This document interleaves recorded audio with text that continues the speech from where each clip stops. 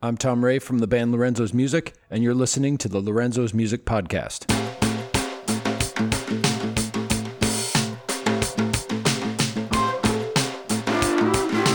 When I set out to meet more musicians and learn more about what they do, one person that contacted me was an electronica musician from England. We had originally recorded our interview in the fall of last year, but if you've been listening to the show, you'll remember that somehow I accidentally lost or deleted the file or something. So we got online and recorded another interview. She releases music under the name Cyberwaste, and I talked to her about her new album, her music promotional company called Trial and Error, and another musical project that she has called Rose Astronaut.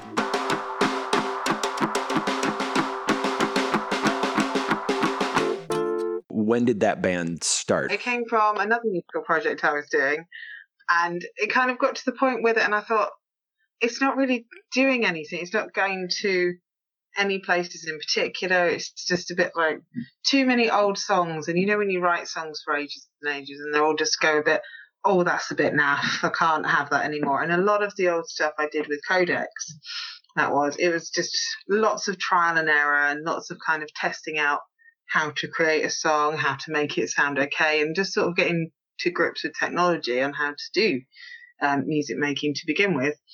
And then I sort of thought, yeah, it was a bit of a one-day situation. I thought, no, I need to kind of get all of the newer stuff together to a good point and then make something new with it so I can kind of make fresh files and new fan base and things like that. What's the instrumentation that you use?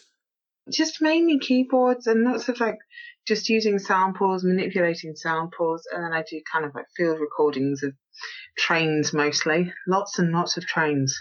Always trains. Why trains? Good rhythms. Yeah. Oh, really? Yeah. It's so obvious. I mean, that's true. I agree. You hear a train go by, it's like jugga jugga jugga jugga. Yeah, it's just very, very manipulated in that mix there. You're on a bunch of different sites musically, and one of them is the Syndical Music. Yes. What is that? It says that it's a record label and there's a bunch of different people on it. So how did you get involved in that and what is it? Once upon a time, here we go. Every good story starts with once upon a time. I was on Facebook talking just randomly to somebody I know, and this guy called Charlie popped up and he was messaging on the same Facebook thread that I was on. And suddenly we just started talking off on a tangent about Nine Inch Nails, as it was. So it's kind of one of those things where I started photographing him for old like promo pictures and things like that. You started photographing him? Yeah, so photographing the guy behind Syndical. Okay. In his band. And yeah, so it comes from like the art background. I guess I didn't realize that you did photography. Yeah. Oh, okay. There's one thing. Try and do a bit of everything. Oh, okay. Nice. All right. Continue. So I started photographing his band back in the day. And then, we just sort of stayed friends throughout all of the years and years and years. And then 2017, he said, oh, would you like to be signed? And I'm thinking, yes, absolutely. 1,000,000,000%. Please sign me up. What benefits does their label actually do for you? I'm curious. I've never really been on a label before. From my point of view, it's a lot of sort of like they have to put up with me asking a lot of questions and going, what does this mean? What's this? It's even like the smaller things like coming along to the gigs where you're like, oh, great. I've got like support from people who are on the label, who are friends of the label and other things like that. So it's a good networking kind of thing. Lots of contacts really, and sort of getting the promotion-y side of things done. And then when the single comes out, which is very exciting, which is coming out, I'm just looking at that calendar next week. Yeah, very excited. So use things like that. It's like promoting it and just distributing and things like that. So it's really cool. Yeah. Do they help you with touring too? Do they set up shows for you, or is it really just kind of? They have set up shows, yeah. They are. Okay, so tell me about that. How it is? Do you go with a lot of the bands that are on the label? I'm assuming, or is it they set you out and you play with local bands? How does that work? I did do a show in September last year, where it was quite a few of the bands that are on the label, and again, like the ones who are crossover. So it's members of some of the bands who are on the record label have also sort of crossed over, and you kind of, we all sort of mix and match a little bit at that point. But yeah, it was quite cool to do a showcase with the guys from those bands, because you think, oh wow, this is like actually we're all meeting. It's almost like a work outing. So for the gig. But, work outing, so, like you're all back at the office going, I can't wait till we get out and play a show. Yeah. We're all like signed up to full-time jobs, so we kind of have to go, when is anyone free? Oh, sort of maybe on that weekend. No, we're doing something. So. Oh yeah. How many people do you play out with when you do live shows? I mean, when you're performing, it's just you? Yeah. Most of the time, yeah. Okay. I wasn't sure, like, because you made me think of that when you're like, when you're playing out with the bands, you have to see who's free. And it's even worse when you're in a band, because then you have to see who in the band is free on top of that. So I wasn't sure if that was another factor on top of it altogether. I know, it's quite easy. I can just go, yeah, I can do that day.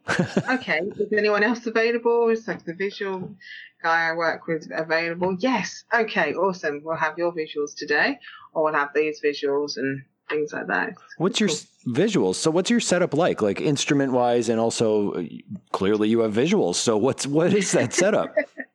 I'm working with a guy called Raoul at the moment, and his visual setup is kind of he uses tapes instead of like an actual video sample. So he has physical VHS tapes. Oh, neat. Mixes them up and then makes graphics on top of it. It's really, really cool.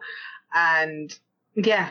And I'm just a really basic setup, because it's a tricky thing to kind of decompartment all of the different pieces of the music in one go of doing it like a fully live setup. But that will be amazing to do in the future. Mm-hmm. Sort of dissecting it a little bit and having drum pads and having a sampler as well as those drum pads. But that's all. So when you do these live shows, how do you promote them? Like, I know the label's involved, but I mean, what are you doing to advertise the shows? Are you getting flyers out? Are you actually going out of town? Are they tours, or are they local? A lot of them are local. So I'm kind of on Facebook. You've probably seen the hundreds of millions of posts on Instagram where I'm like, please look at this Instagram post. It looks really cool. Yeah. Please come to a show and buy things. There's nothing to buy right now, but buy the things when they're available. So a lot of it is social media end of things, because that's where most people look now. And yeah, there's a big push to not have flyers everywhere, as it is quite bad for the environment. So yeah, a lot of social media side of things. I wavered off of flyers for a little while. It's kind of a strange, I'm just so used to doing it. I mean, personally, I'm happy that I don't have to go out and tape the flyers to the telephone poles or whatever you're going to put them on, or find shops to put them in. That was always annoying. But at the same time, when you don't do it, it just feels weird. You feel like, is anybody going to come? I don't know. Yeah. Sort of where people live and things like that, and then the timing, because you get a lot of, I suppose it's just the curse of social media going, oh yeah, that was great, I support that. I don't know, I'm just very old school like that. You want to do a lot of face-to-face contact because it can really explain something. Oh, absolutely. And yeah, it all depends again on people, location, time of year. You have a certain budget and you either spend horribly now, you either spend it all on sort of like Facebook posts, or you spend it on paper-based things, and you have to sort of weigh up where the things are. Not to say that I don't have flyers around the place that are from gigs, and I'm like, oh, that was an amazing gig. That was great seeing that band and having a poster for it and stuff like that, because you go, oh yeah, and then that band played and they did a great set, and you actually remember it more. And there's a difference between the bands that make their own and the venues that make them. Those are a lot more fun to have. Like, there used to be a site called Gig Posters, and that's what people would do, is they would make their own posters for bands that were playing out that they liked. It was kind of like, it's not around anymore. The site got hacked and the guy was just like, no. I know, it was a great site, and it was actually really good for going there for poster ideas. It was people posting things they did, like, oh, like Spoon is playing in our town and I created this poster for it, and they'd show it to people. It was kind of a display, but it was in that format, and it was really cool. I forget what my point was, but I just started talking about gig posters and got all nostalgic for it. But they're great. They're lovely bits of artwork, even if it's just like a little collage. It's still fun to have a poster for something. It's Yes. nice. They do have a Facebook group if you want to check it out, and it's called Gig Posters, and it's okay. But it's not nearly as good as, or what you could do is see if it's on the Wayback Machine on Internet Archive. That you might be able to see some of the old posts there. Oh. Maybe. I don't know. I've never checked that out. I just thought of that. Anyway, okay. You also do videos. How are you making those? A lot of the time it's like floating images or kind of electric light sort of things. So do you make those or does someone make those for you? Okay. Yeah. So what's the inspiration behind those? From sort of like the media background I've got going on, really. So started off with learning how to use Adobe and Premiere Pro and stuff like that in college, and then sort of just carrying it on after spending all that time learning it, really. Okay. So yeah, from the art and design background, and then so it kind of came from having loads of pictures and kind of going, what can I do with these? Can I film like a little bit of footage? Uh-huh. And so I did that for uni as well, did a film degree there. And now back at uni again for another degree. So it's all kind of... Oh, you're back?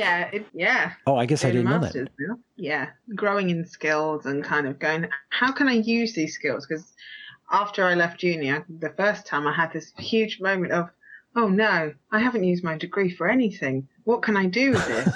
Oh yeah, make videos for the things you also do. So there you go. You're still using the skills, but it's great because you can kind of help out friends who need like a video for something as well as your own videos. And I saw the promo that you're doing for the release that you have coming out. How do you make that imagery? How are you putting that stuff together? The little blue jellyfish, that's kind of like some stock footage. Sadly, I didn't go out and film some jellyfish. Okay. So that's a stock image. And then it's the artwork for the single, which I made as well. And then I just kind of had one layer for that and then another layer on top of that and then the layer for the text. So it was quite, when you look at it, it sort of just blocks all on top of each other. Single comes out, it's called Thinking, and that will be out next Friday, which is very exciting, 18th. And that one is the first song to feature, big reveal, vocals from Mr. Jake Harding. And he's in a band called Gravelines as well, so they are a super busy band, all signed up as well. A bit of a long one to sort of organise the album, because before this one I had a whole other album written, ready to go, and then I thought, this sounds awful. No. Really? Yeah, I did the 1 month gap away from it. Had a little holiday and I thought, oh no, I can't do anything with that. I'm going to have to rewrite the whole thing and then go for this one. So this is technically should be Cyborg's second album, but we'll forget that first album. Wow. So you really just scrapped the whole first project you were working on? Yeah. That's crazy. So you started from scratch, or you were like, I have to redo these songs, or you're like, forget those songs, they're dead to me now? Yeah. It was one of those things where I normally get to about 5 songs and I think, okay, there's a theme here. There's actually a theme. Song 6 comes along. There's no theme anymore. Yeah. My time management with projects versus what I wanted to do with them was kind of waning a little bit, and it just ended up sounding really rubbish. So like where I hadn't put like the full energy into them. Okay. It was a bit like, So now there's 10 tracks, brand new ones, very exciting. But they have been worked on, and yeah, it was quite nice to have somebody else sort of like contributing towards them. So I couldn't just go, we're scrapping all of this without having to second think. So yeah, no, it was a really fun, awesome thing. It was kind of like throwing a lot of ideas back and forth between us, and he's kind of going, I've got these lyrics. And I'm thinking, yeah, great, because I can't write lyrics at all. Can't really sing and things like that. Yeah. So he went very to town with it. And I remember the first time I heard his vocals on the tracks, and they just changed completely. They just sort of went from being, yeah, that's a great song, to, okay, this has stepped up that extra level. This is like making them sound more immersive and more kind of like having that theme. And it was mixed and mastered by James Armstrong, he has like his own musical projects called Kronos and Slow Clinic, which is really cool. That's sort of like lots of ambient soundscapes. So having like all these other people on board has kind of, really helped to sort of level out where the music's going. You have a thing called Trial and Error Productions. What is that? It is a promotions company based in Hampshire, and it's mainly for kind of bands who want to get gigs or get a connection going. So when I joined, there was a gig last May where I ended up meeting James, who produced the album, through the promotions company. And a little bit later on, there was like another couple of gigs I did with them. And I said to them, do you need any help with any like gig promotions? And it's all. So I ended up going from like doing the media side of things and doing like the Facebook page and just sort of dipping in and out of helping in bits and bobs to just going, yeah, we're going to do more promotions. I was thinking, okay, I can get behind that. That's fine. So it sort of helps bands in the local area, helps bands outside of that local area meet people. How do you reach out to the bands and find the people, or have they found you? A few people have found it because there was a compilation that came out. It was sort of like the first one. It was mainly people who'd played trial and error gigs before. It's sort of just working with bands and even like their solo projects. So it's kind of finding the right people who had also done that kind of thing. And the way we reach out now is an awful lot of it is kind of on Facebook. So like the inbox is fast and furious and many bits and bobs from bands going, hey, I'm available on this date. And we're thinking, oh, we need to book another gig and book that style of gig. So there'll be kind of rock and metal stuff, electronic stuff, and very open-minded genre-wise, for sure. How are you setting this up or helping the people out? So it's a real mixture of kind of people seeking us seeking them, and then kind of sort of organising a base night. So if we're thinking, okay, this is going to be an electronic night, who do we know who's electronic? Who do they know that might be interested? Is there anyone else who might be interested? And kind of lots and lots of, hey, we might have this thing coming up. Do you want to jump on this thing? It's very DIY in the outlook. The objective would be to try and get people who are interested in coming through. The other project that's kind of going on at the minute is Rose Astronaut. She's got like her own soundtrack and she's kind of like becoming this different persona. And with the Rose Astronaut stuff, it's kind of very abstract sounding, ambient soundscape. So everything, all of like the film soundtrack influences I've got, that doesn't quite fit into Cyberwaste, kind of drifts over into the Rose Astronaut music side of things as well. So that's kind of a big project. Now, clarify this for me. So what you're saying is you, the person who had an album, then decided to scrap it and write a new one, is putting out a project because it's more stuff that couldn't fit into the project that you already did 2 albums for. Only so it's more stuff because you had too much stuff that didn't fit. Am I exactly? That's exactly it. Okay. I just don't sleep. It's a reason that I get to sleep at any point. To help prevent the whole album being scrapped again, it can sort of go into that basket a bit more and go, that's in the Rose Astronaut basket. Keep it. Don't scrap it all. Keep it for now. So now it's sort of becoming not really a dumping ground, but kind of a holding pen. I love the subtle difference that you put in there for it. So I didn't consider it a dumping ground either. I get what you're saying. It's just kind of a thing where, I don't know, it's like somebody who writes, but they also, like, they write books, but they also have a blog. I mean, they're 2 different outlets completely. And absolutely. Yeah, so it's a different thing.